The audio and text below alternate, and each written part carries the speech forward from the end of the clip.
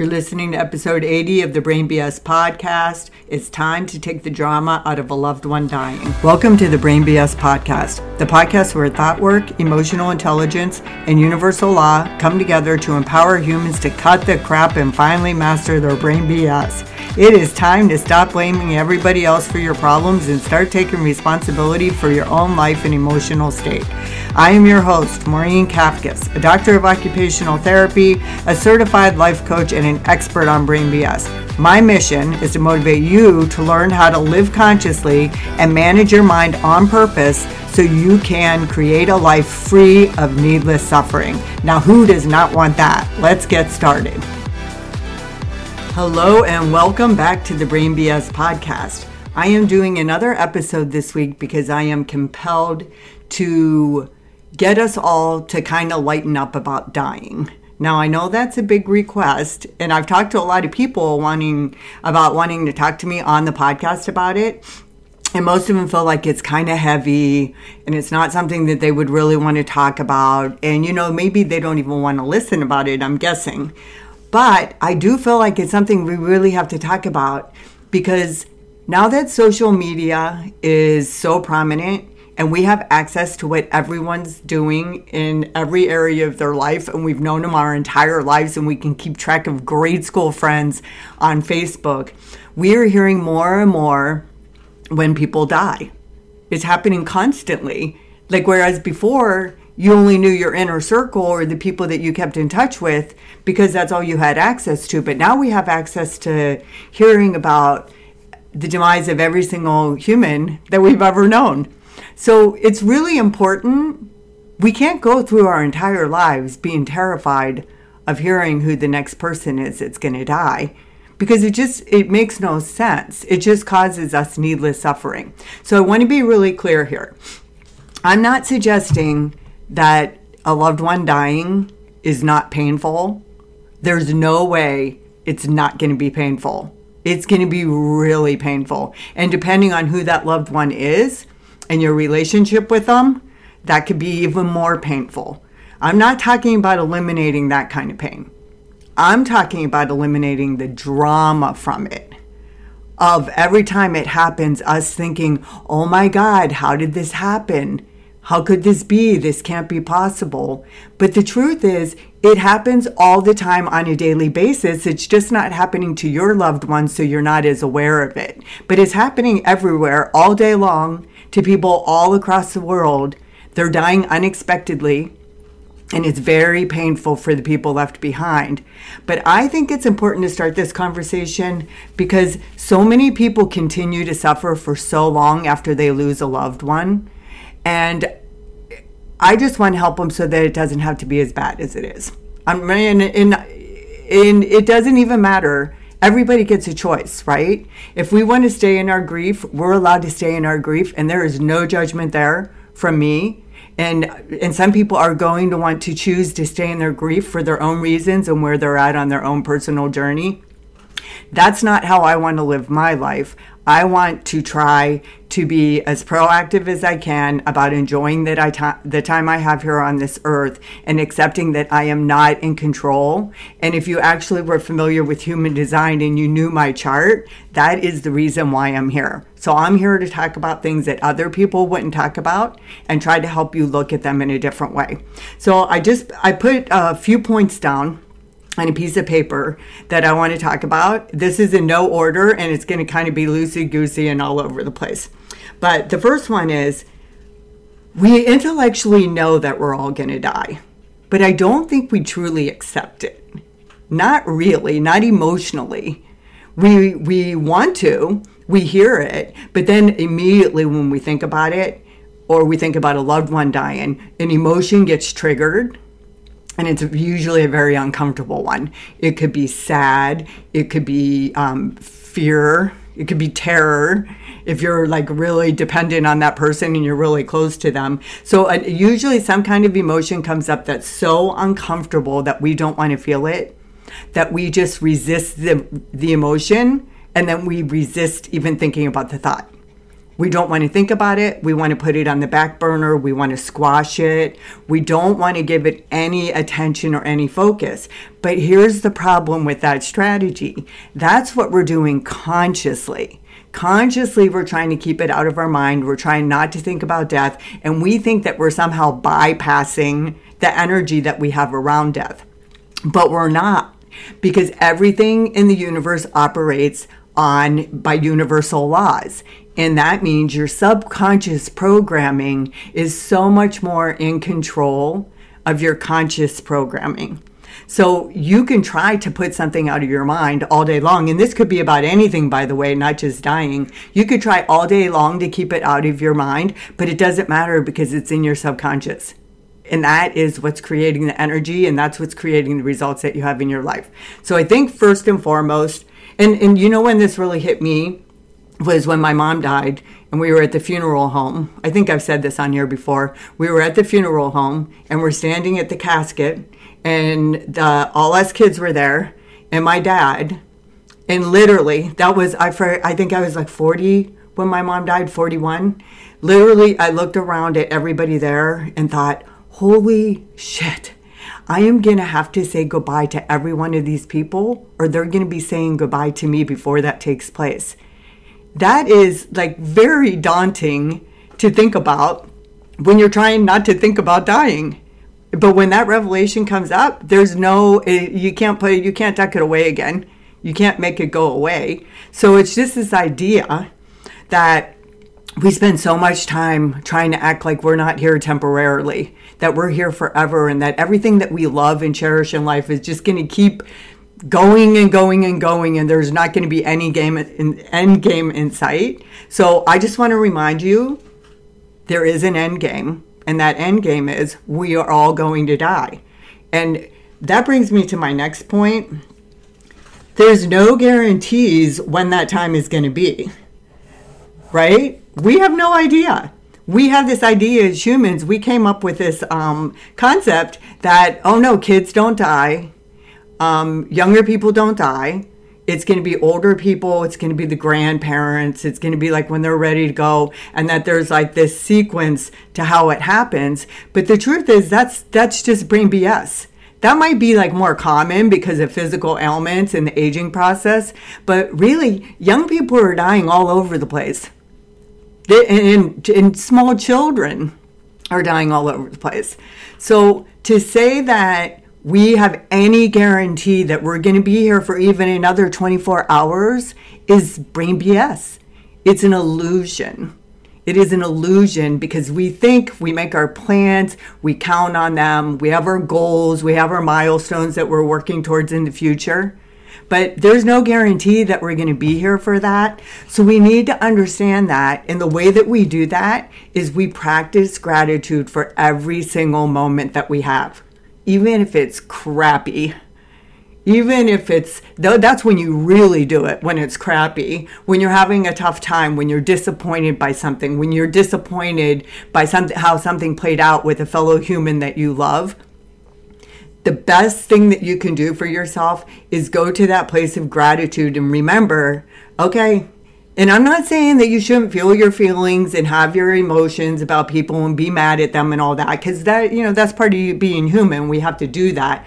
But you don't want to dwell in it, and you don't want to get caught up in it as if everything is the worst case scenario, because it's not if you're still alive, right? If you're still alive, you're not at the worst case scenario.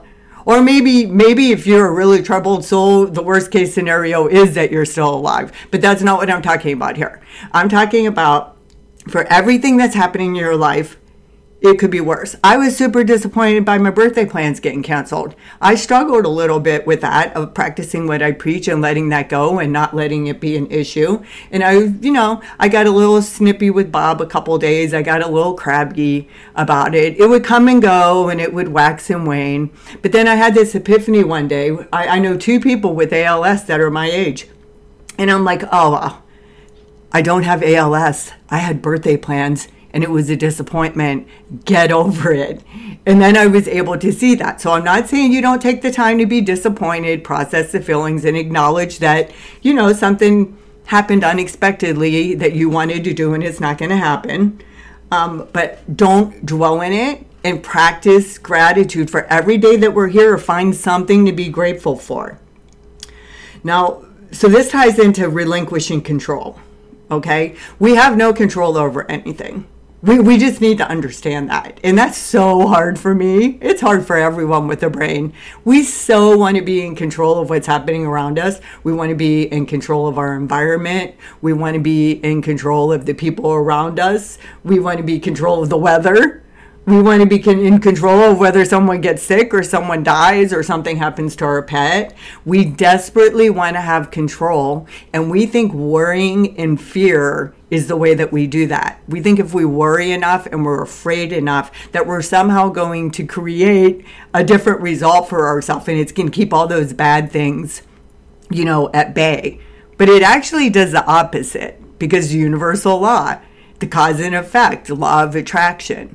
So we really want to understand that we need to relinquish control, and that is a process. And that definitely requires diving deep into this work that I'm doing, because I've been deep in it for a few years now, and I'm not even remotely close to relinquishing control. I am at times, I can sometimes, but in general, I still want to be in control. I don't even like it when somebody moves something in my house.